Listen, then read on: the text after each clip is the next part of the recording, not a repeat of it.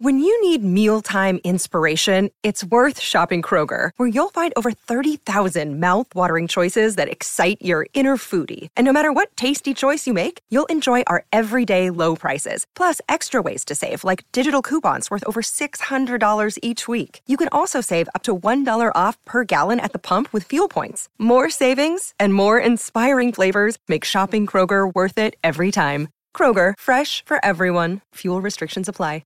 You're listening to a Score North podcast right now, and if you're a business owner, so are your customers. In fact, I could be talking about your business right now, telling the tens of thousands of loyal fans about you and sending them to your business. Find out how you can partner with your favorite Score North podcast. Visit scorenorth.com now and enter keyword partner. Fill out the form, and we'll get in touch with you quickly. Once Phil, Judd, Declan, or others start talking about your company, you'll be amazed at how many fans start showing up. So visit scorenorth.com now and enter keyword partner. Phil Mackey, Judd Zulgad. They live in the sewer. Yes, they do. Football! Hey, can I hit that quarterback in the face? I want to do it. Football. Football! Football, yeah! Football! Football! Yes, sir! Gotta eat.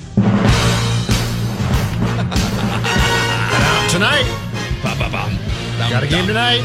Trumpets, timpanis, and football. Yes. Al Michaels, Chris Collinsworth, I would expect. Yes. Or perhaps it'll be Tirico instead. I've told you guys before, probably not Murph and Max, but this song is constantly in my head. Like, every day of my life. I'll be walking to the bathroom and it'll just be like, bum, bum, ba-da-dum, bum. It's not a bad song to have in your head. One man about to go to the bathroom. Him against the bathroom. Unload those chicken wings. Phil Mackey needs 15 minutes. Dun, dun, dun.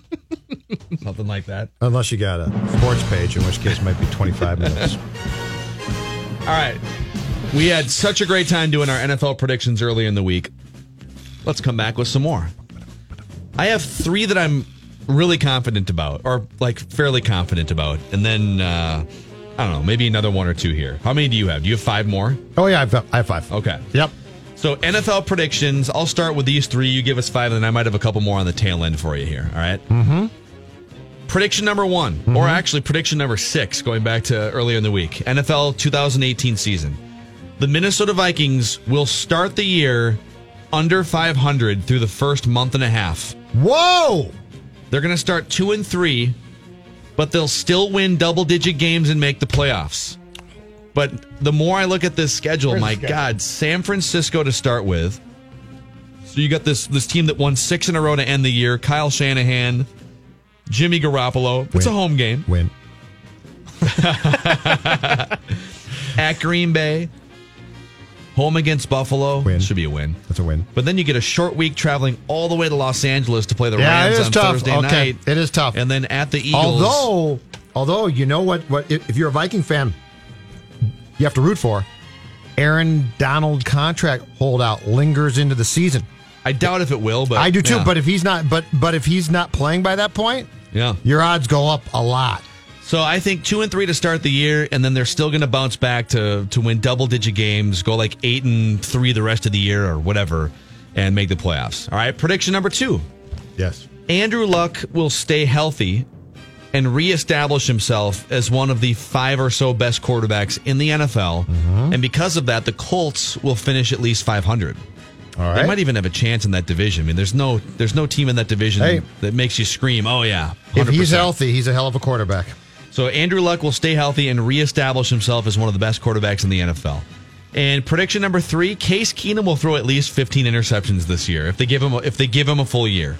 Case Keenum will feel frisky and will feel loosey-goosey about, the season he had last year, the money that he just put in his bank account, but it's going to be a little bit different in Denver. It's not going to be, I know they've got some pretty good weapons there, but Demaryius Thomas, but it ain't Adam Thielen and Stephon Diggs for my money. He's going to get a little too frisky and throw 15 or more interceptions, which will put him among the league leader. He'll throw a bunch of touchdowns. How many touchdowns will he throw? Over 20. Okay. If he plays a full year, it'll be like, 25 touchdowns and 15 picks or something like that. All right.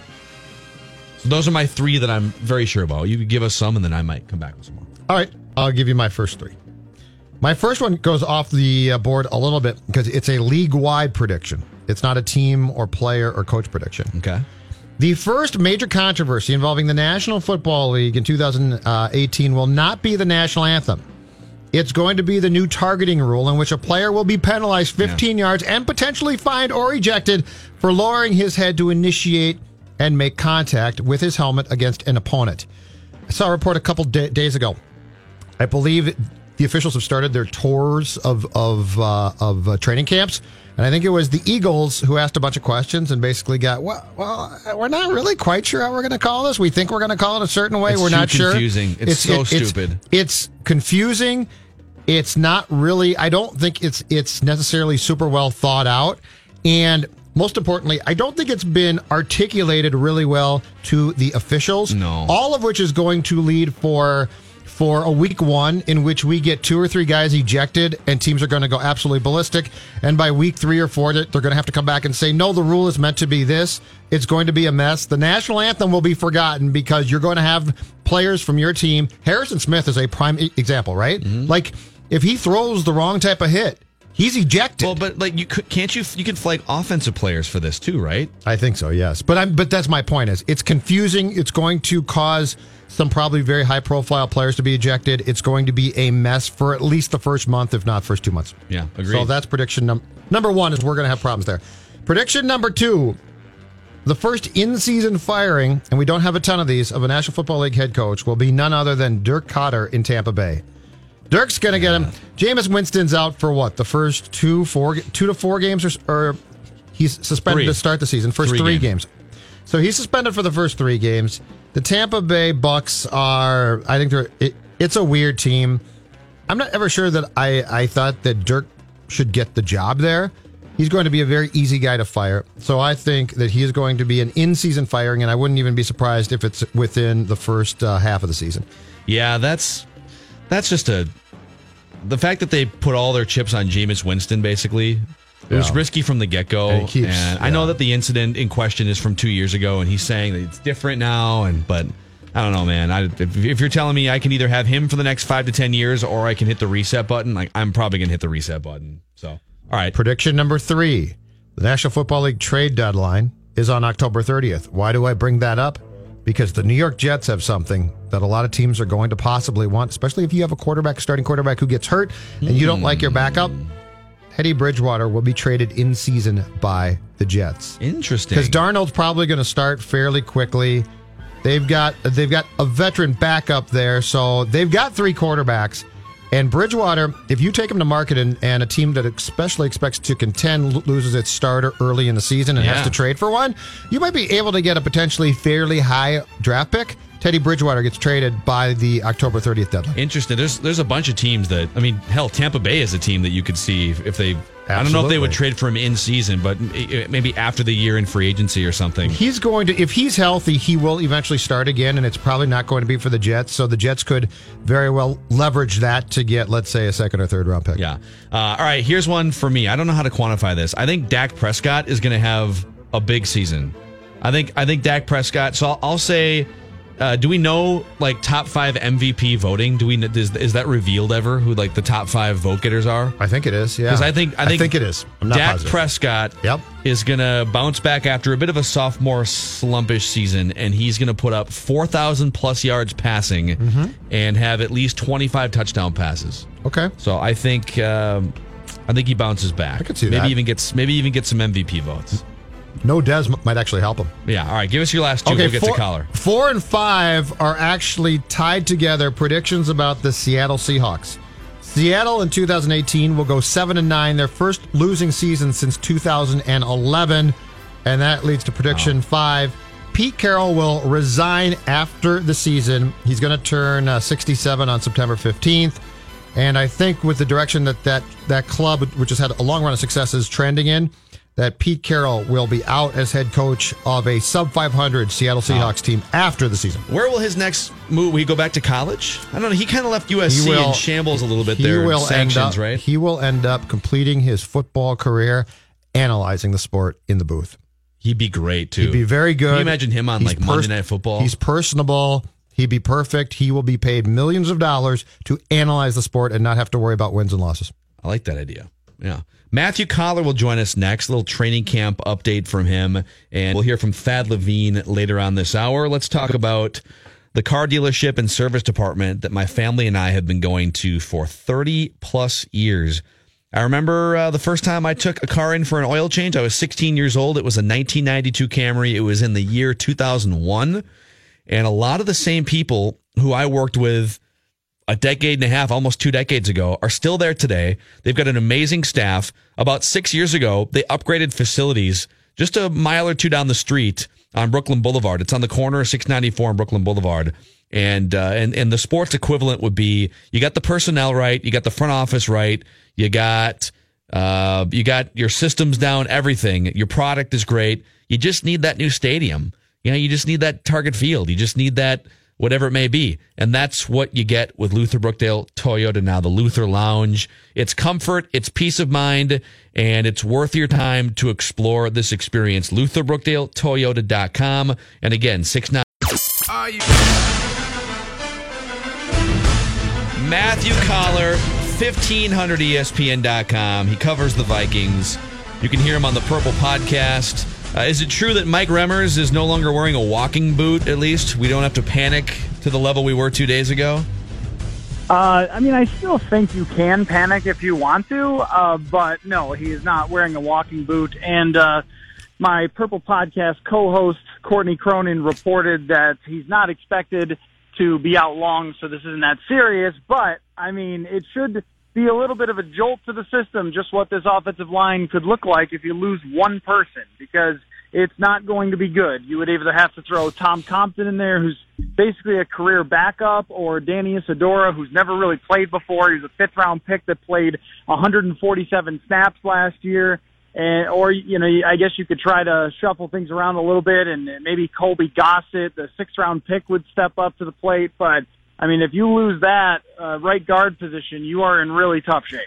Are they done there, Collar, or is there a pretty good potential that they're going to go out at least when the cuts are made and start to examine their options for potential backup depth, if nothing else, on the right side of that offensive line? They definitely could, but I don't really expect it. I think Tom Compton is that guy.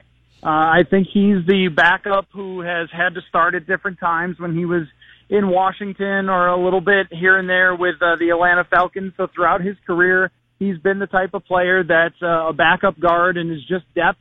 And if you throw him in there, you feel like you could probably just get replacement level play and hope to survive that. But if they were to lose Remmers or Rashad Hill for any significant period of time, you're talking about either having to go to, Compton for the whole season, or Isidora for the whole season, or, whatever number of different combinations. Or if Rashad Hill, who's missed some early time here in practice, if he gets hurt, then you're asking the second-round pick Brian O'Neill to be thrown to the Wolves, and I don't think that he's anywhere really close to ready to be able to do that. And it just kind of shows you what the offensive line could look like if a few things go wrong. And, Pat Elflein, too, is not out there yet. He had off-season surgery on his shoulder and his ankle, and you've got to think it's going to take him some extra time to get going. You remember last year with Latavius Murray, where it wasn't until week 4 or 5 until Murray really had his burst back after going through that off-season surgery, and you wonder if Elflein will even be ready to go or up to 100% by week 1. Don't worry, if Compton has to play significant time, him and Kirk Cousins have a great rapport. Tom Compton and I used to be big into moon phases, like waning gibbuses. And really? Yep. And then we got big into periods of time, like a fortnight is 2 weeks. A coon's age is 3 to 7 years. A megasecond is like 11 seconds or something, or like 11 days. See, the more you know, Collar, the more you know. Yeah, but don't worry, though, because Cousins said that he had nothing to do with Tom Compton being here. So yeah, I'm sure that was true. Hey, you mentioned O'Neill. Has he gained any weight in the last month or two? Like, is he still rail thin like a tight end, or what's his weight status? It's hard to say. I didn't put my hands on him to see if he's a little more Come on, or anything. Investigative reporting. Let's go. No. Come on, Brad Childress, lay hands on him. You're right. Our guys downstairs, the investigative reporters, they would have done that for the TV side. But I didn't. I guess so. I guess he looks a little bit thicker. But John DeFilippo was talking about it yesterday, and he was talking about, and this is going to get really football for you guys, so you'll love this. Football. He was talking about the anchor for Brian O'Neill, being able to put down the anchor. And all that means is just that when a giant guy across from you is bull rushing you, you got to be able to withstand that. And from what I saw on tape of him at Pitt, he was not very effective when trying to withstand bull rushes. He's a really great athlete, and they could probably work around some of his shortcomings if they had to, throw him in if Rashad Hill didn't play well here in the preseason or got hurt or something like that. He's a good enough athlete where he could probably mix in, and the fact that he switched positions before, he's probably pretty adaptable, but he does not look like somebody that's going to be able to sustain at this point playing against NFL defensive ends who go at about 270 pounds and have ridiculous strength and all those things. So, I think right now they want him to be on the sidelines, but, Rashad Hill has been ill, and I think that O'Neill has done a pretty good job when he's been out there filling in so far. It's just that that's not the ideal situation. You want him to get a lot more time and put on more weight and muscle before he can get out there and start. Football! Yeah! Football! Football! Yeah. That was a fantastic breakdown. Yes. I'm so into football right now. Yes. All right. I've got a concern for you. I've got cause for concern. Oh, boy. Outside of the offensive line, too. So, Matthew Collar, tell me this. Courtney Cronin today tweeted a picture of practice, which was being held in the new stadium at the TCO Performance Center. Now, within that practice was being held on field turf, correct? Yes, it was. Okay, now I tweeted Courtney. I said, I'm very concerned here because the first full practice or the night practice on Saturday is going to be held in that stadium. And one thing that Judd Zulgad absolutely hates is new field turf, right? So she tweeted back, no, it's actually old Metrodome turf. Can you allay my fears here and tell me that indeed is old turf? Because we all know that when you put in new field turf with those pellets, guys tend to slip and fall and we get torn ACLs. I'm just really impressed with the fact that she did the digging to find out where the turf had come from. That's good on her, but I don't know what to tell you on this, Judd. I'm worried. They play on turf, and sometimes guys have ACL injuries no matter what you're playing on. Turf is probably less safe than the grass, but then again, Teddy's knee melted down on grass. So I don't know. Injuries for a night practice like that, when you've got the fans there and everybody's kind of dialing it up, you always worry about that. And I think last year there was an injury. It just didn't turn out to be serious. So it's always going to be a concern no matter what. But I don't know what to tell you. Do you want me to say, Judd, yes, we should all be terrified that someone will die on this turf on Saturday? I'm not afraid of death. I'm afraid of torn ACLs and ligaments popping. I love how there's no real answer to the question other than Judd just venting his concern and frustration that something bad might happen, which I feel like is every waking second of your consciousness. I feel like it's a necessary thing to vent on, okay? I'm just glad that Courtney found out that it's old Metrodome turf. I just can't imagine being in your head, Judd, with the ways that you find to be concerned. I never would have thought about that, but that's why we have you, and that's why we're lucky to have you. Well, thank you. There's always new ways that we should be concerned about Minnesota sports. Yes, it's a never-ending buffet of things to be concerned about. What have you observed so far in the training camp portion of off-season here? We watched a little video of Kirk Cousins. He was mic'd up earlier this week, and so Vikings.com had some stuff, and they showed some interaction with him and receivers, and he's obviously trying to be the leader, which is good. B, he's a little socially awkward and nerdy and goofy, which is fine. You can do that and still be awesome. Andrew Luck is goofy and nerdy, and there's other nerdy guys. Tom Brady's kind of nerdy. C, I think he has made some comments on these videos about things evolving even since spring practice and OTAs and mini camps, and he likes the way that things are progressing. What have you personally heard and observed about Kirk Cousins and his relationship integrating in here? Well, I think that this is kind of the perfect situation to have him become the leader, because even if things aren't going perfectly in training camp and practice, there's really no downside, right? I mean, the issues that I think will pop up or could pop up is when Cousins has to take responsibility for things that go wrong in actual games. And as we go through some of the adversity of a season, that's where we're going to find out a lot about him. Because right now, I mean, everybody's great. You know, you ask Mike Zimmer about the 90th guy on the roster, and it's just like, oh, yeah, no, he looks awesome out there. He's great on special teams. And it's just, it's always across the board, that type of situation. I mean, he looks like he's operating the offense in control. And, you know, there was a bad snap the other day, and he was on the center, Nick Easton, for that bad snap. And, you know, you see him connecting with Stephon Diggs and Adam Thielen on deep passes on a daily basis. And if there's something to get excited about as a Viking fan, it's a guy who can actually wing the ball that far down the field accurately, because Kirk Cousins could definitely do that. It's just, I don't know what to make of his personality at this point. It's been fascinating to me that in press conferences, he's taken jabs at his former team, like the other day when he was talking about guys on a former team of his that he won't name, as if we couldn't figure that out, who would have guys falling asleep in meetings and things like that. So, you know, he's kind of layered in some little jabs, and that's been interesting to me. But as far as how he gets along with the team, everybody knows who is making $84 million and who the franchise totally bought into, and they seem to be following that. Ravens-Bears, Hall of Fame game tonight. How much are you going to watch? I think I'm in for at least a quarter, if not a half. Let me ask you something, Judd. How much do you think I will watch?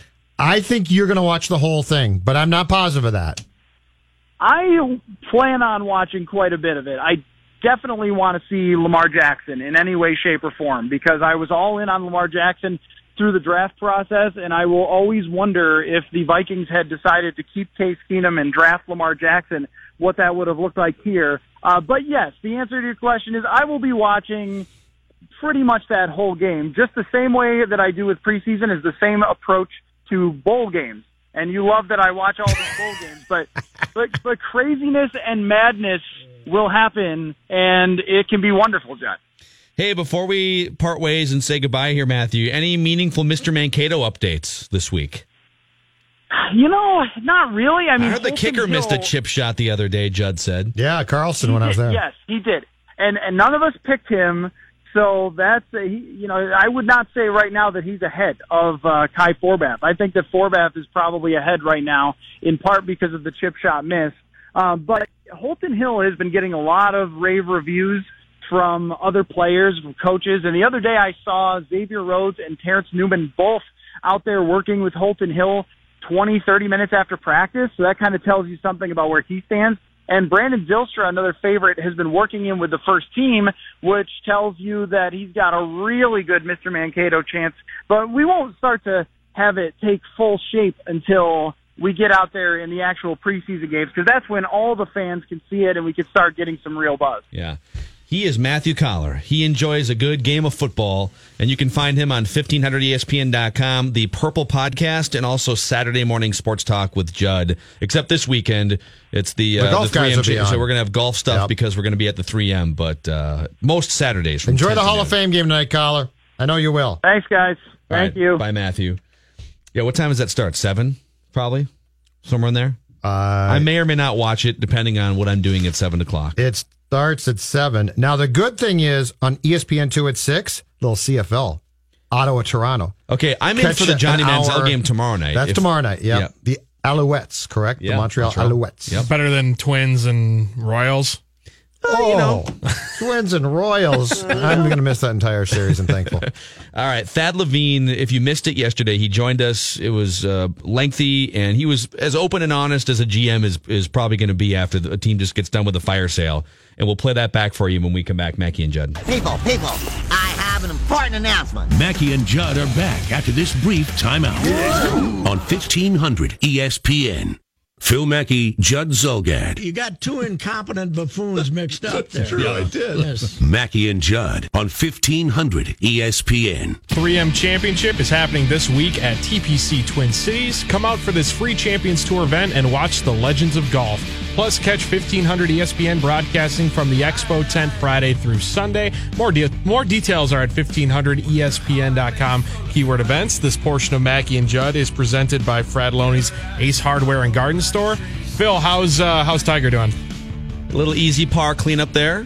He teed off on the back nine, so that was six, the sixth hole, but his 15th hole on the day.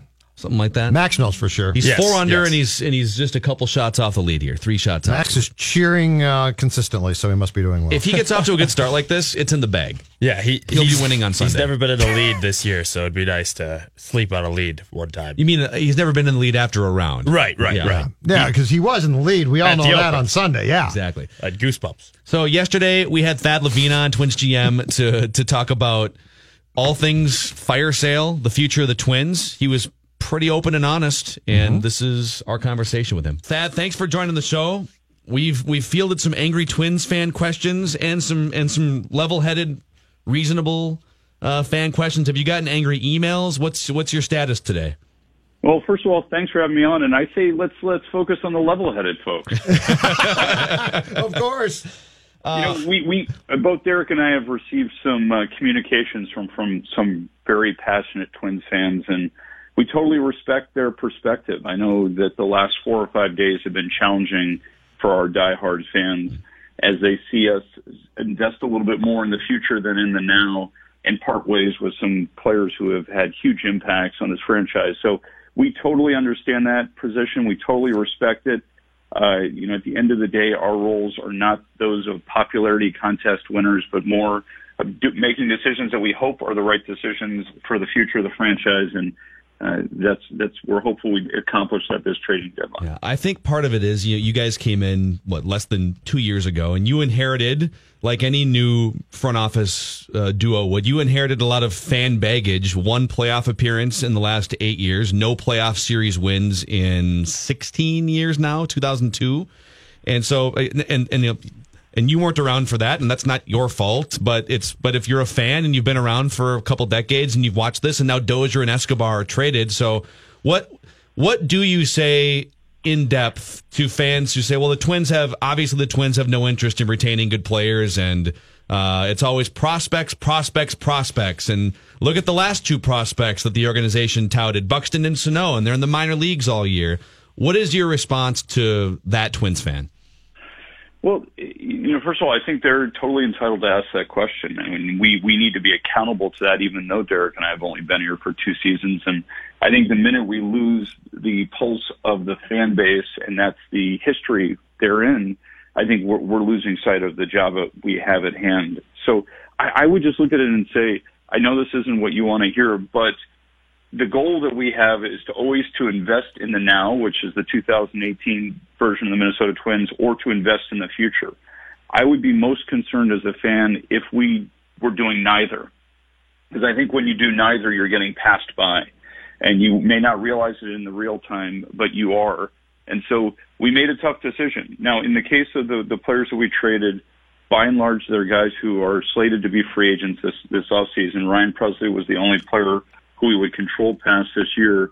And so when we realized that the 2018 season wasn't going quite to plan, and you had referenced the performances of Byron Buxton and Miguel Sano, which were certainly unforeseen, as was the injury to Irvin Santana that really sidelined him for the first 100 games, and the unfortunate situation with Jorge Polanco, who we lost for the first 80, we felt as if we needed to capitalize on the amount of interest the industry had in our existing players, specifically the ones on expiring deals.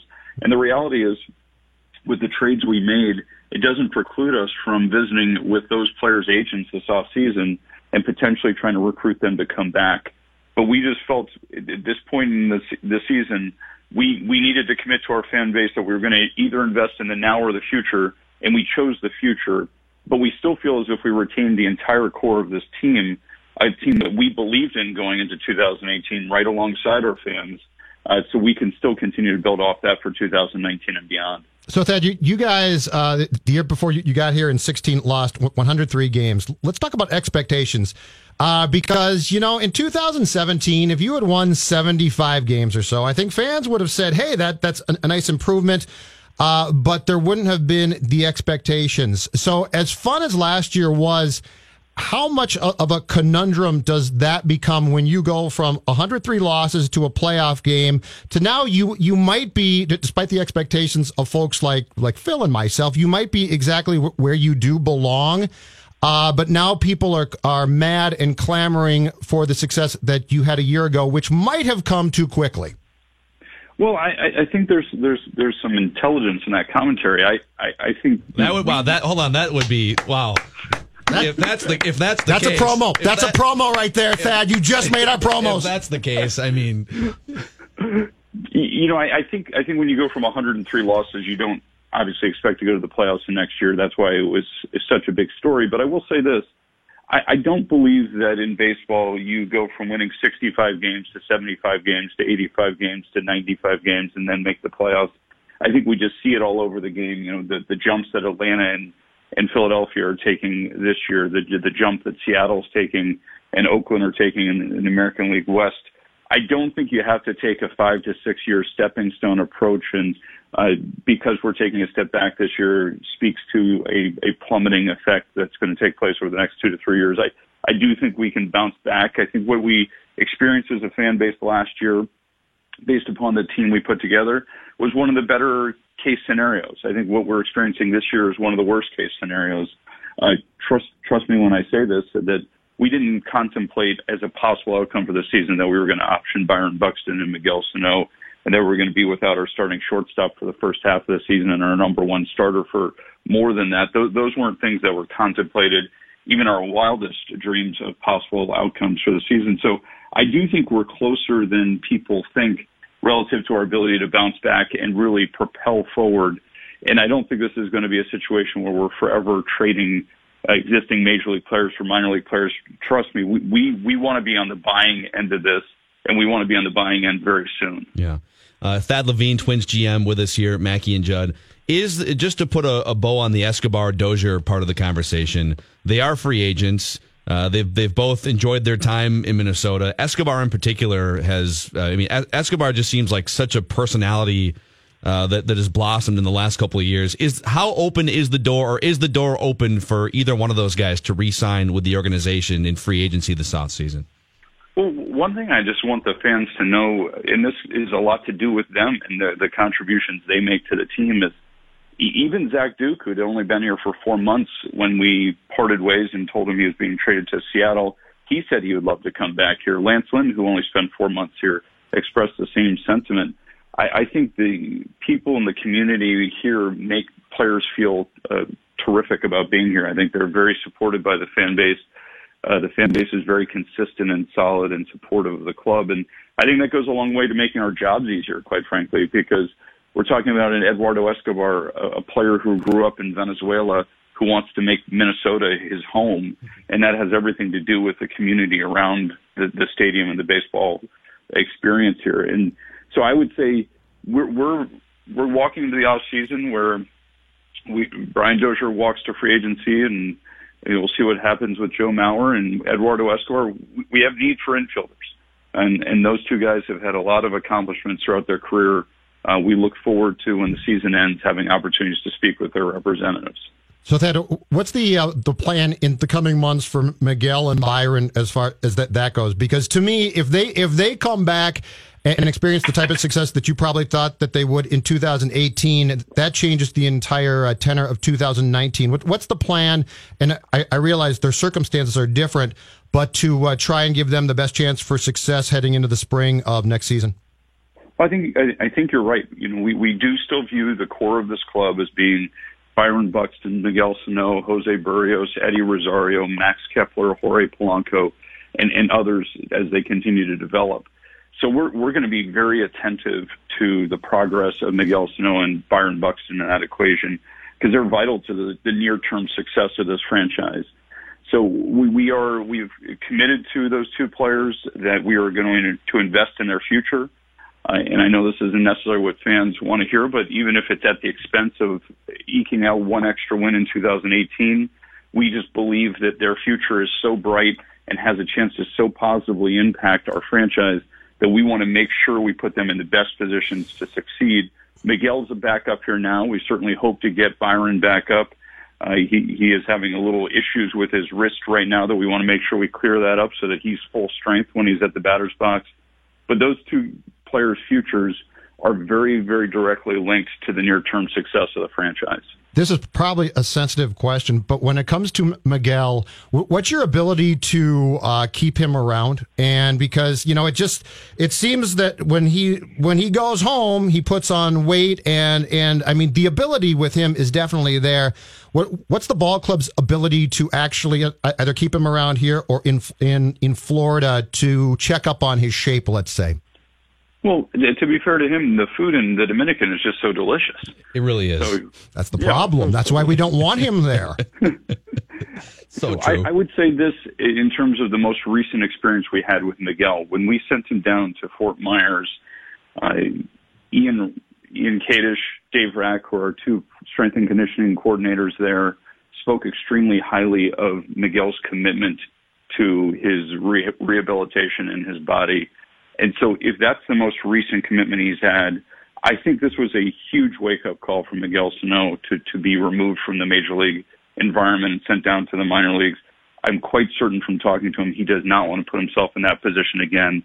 I think that we have a great opportunity right now to capitalize on the momentum we created by showing him how it feels to be in shape, and I think he's going to be very committed to that this offseason. But the plan we have for both he and Byron Buxton and other players will be a singular focus for us come season's end, as we're going to look at this offseason as vital to the success of their future. Thad, of the, dozen or so players you received in these trades over the last week or so, which two or three stand out the most? Which have the highest ceilings, or however you want to characterize it? Well, I think I'm obligated to say they're all extremely exciting, no different than if you're asked to rank your children. But I will say, I'll answer it this way by telling you who the industry would have as being the most now impact players, and I'll highlight a few of them. Jorge Alcala, the right-handed starter that we acquired from the Houston Astros, along with Gilberto Celestino, the center fielder. I think those two players are really exciting. When you get a chance to Houston is one of the best farm systems in the game. They were ranked respectively 10th and 15th on their prospect top 30 board.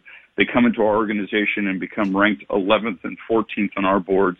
I think that's noteworthy on two fronts. One is just to show the ability for us to add some players that level of prospect value into our system was really a boon for this franchise in the future.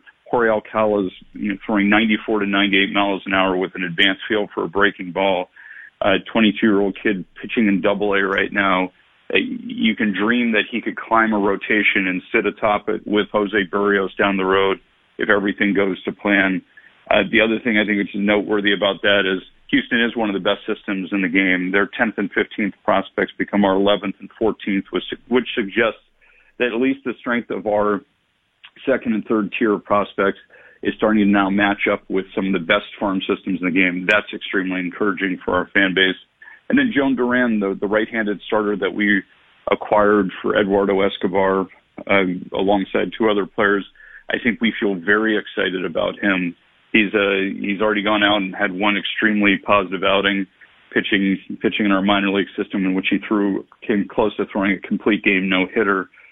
He, like Jorge Alcala, has well above average velocity, a breaking ball, and a very young man sitting in low A right now. But if you want to dream, you could dream of a playoff scenario where Jose Berrios and Fernando Romero and Steven Gonsalves and Joan Duran and Jorge Alcala are making up a playoff rotation that has a chance to be a bona fide competitive advantage for our franchise. You just set off all the excitement there. Right there. Thad. I see people with Homer hankies driving behind our studio right now. Here's the problem, though. It's going to be so cold for those playoff games. I'm just not sure. I mean, a dome would really be nice at this point, I think, Thad.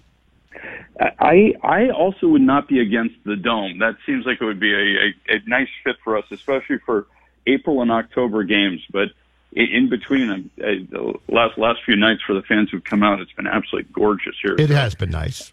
We should capitalize on this as long as we can. And just tell baseball one thing. Tell them when they put that stupid schedule in their computer, if it spits out 12 games at Target Field next April, to put it in again, because that's among the dumbest things I've seen. Human error is one thing, but that was just beyond dumb.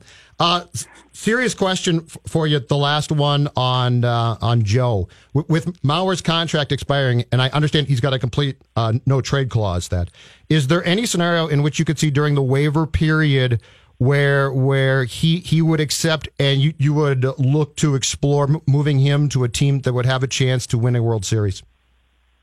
So we have not really had that conversation. I would just say that we view this team as currently constituted as having some quality veteran players on it. And, Joe Mauer, Irvin Santana, Fernando Rodney, Matt Belisle, to name a few, that, we are partners with these guys. We recruited some of these guys, and in Joe's case, he's pitched his whole career here. I think our intention, Derek, myself, ownership, Dave St. Peter, we intend to sit down with those guys at some point here in August and talk to them about their desires. And if there's a strong desire to be put in a position to play in the playoffs and there's a deal that works that we could facilitate that, I can tell you, I think we're open-minded to that conversation. Joe, more than anybody, I think deserves to have a seat at the table in that discussion. And I think we'll intend to sit down with him in short order here and see what his desires are moving forward. Last thing for you. You don't have to answer this directly, but cough twice if you're going to sign Machado this offseason. How about if I blink twice? Okay, that works too. No, that doesn't work. We can't see it. We've got spies. There it was. Yeah, there it was. 2 blinks. Yep. $300 million. That won't cost you much. We'll help you. Harper we'll do and Machado. How about that, Thad? We'll do a GoFundMe campaign here on the Mackey and Judd show. We'll help you out. I will say this. It's extremely rare to have two players in Bryce Harper and Manny Machado hitting free agency at yet such young ages.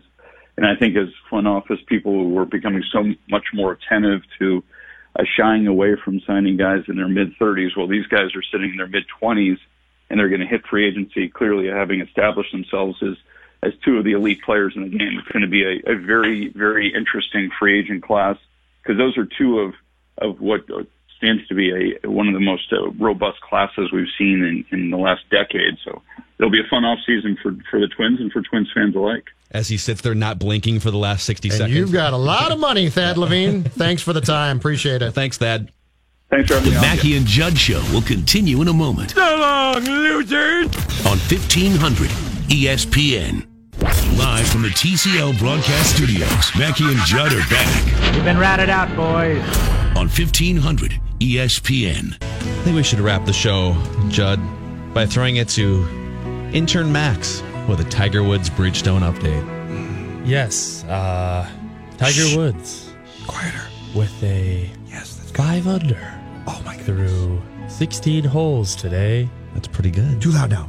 He is finding the putting stroke finally, and it's going splendid. Yes, splendid. Should Tiger wear blue for the entire tournament? Because blue Tiger seems to be pretty good. It also brings out his eyes, and it's somewhat slimming, actually.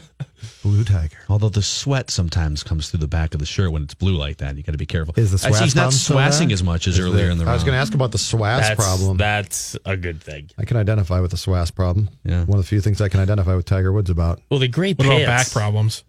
You have back problems, Judd? No, knock on wood, I don't. I'm very fortunate. Judd's not active enough to know if he has a back problem. And I have my hair, which I'm also fortunate about. Well, Tiger's still got some of his hair. What's Tiger going to rock in 10 years when he'll probably still be fit in 10 years, but hair, he'll shave his head, right? He'll be shaved. Yeah. You almost have to shave the head at that point. Is he going to go cap at that point? Baseball cap of some sort? Well, he always goes baseball cap. So, yeah. When have you seen him with a baseball visor? cap? You think he's going to go visor? I'm just saying, will he switch things up? But that's true. He goes baseball cap now. So I mean, he very rarely, every podium he's at, he has a hat on. But that's these guys, right? They have to have their logo on. Right, because they've got to. Mm-hmm. It's like Favre did. His Nike hat. Was that sponsored? Yeah, he got paid by them to wear it. Did he? That ratty, and he sweaty Nike hat? Yeah, and I think he got fined by the league because there was one time that he wore it to the podium like a post game, and you can't do that. You're supposed to wear your team hat. But he showed up to his introductory Vikings press conference in like a sleeveless gray shirt or something and a ratty Nike sweaty hat. Which he clearly had worn the entire summer, if not for more than that, and it was completely sweated through. Ugh. Just get off the yard, mow the lawn. Head sweat is not attractive either. Swass is worse, but head sweat's not fun. Sweating through your hat. This is a deep dive into sweat. It really is. Actually, you know what? I know all about sweat, boys. We'll do 4 hours on this tomorrow. We'll just talk about sweat from the 3M. We'll be at the golf course. Yep. We'll be on location tomorrow. You can find anything and everything on demand, Mackie and Judd, at our show page, 1500ESPN.com.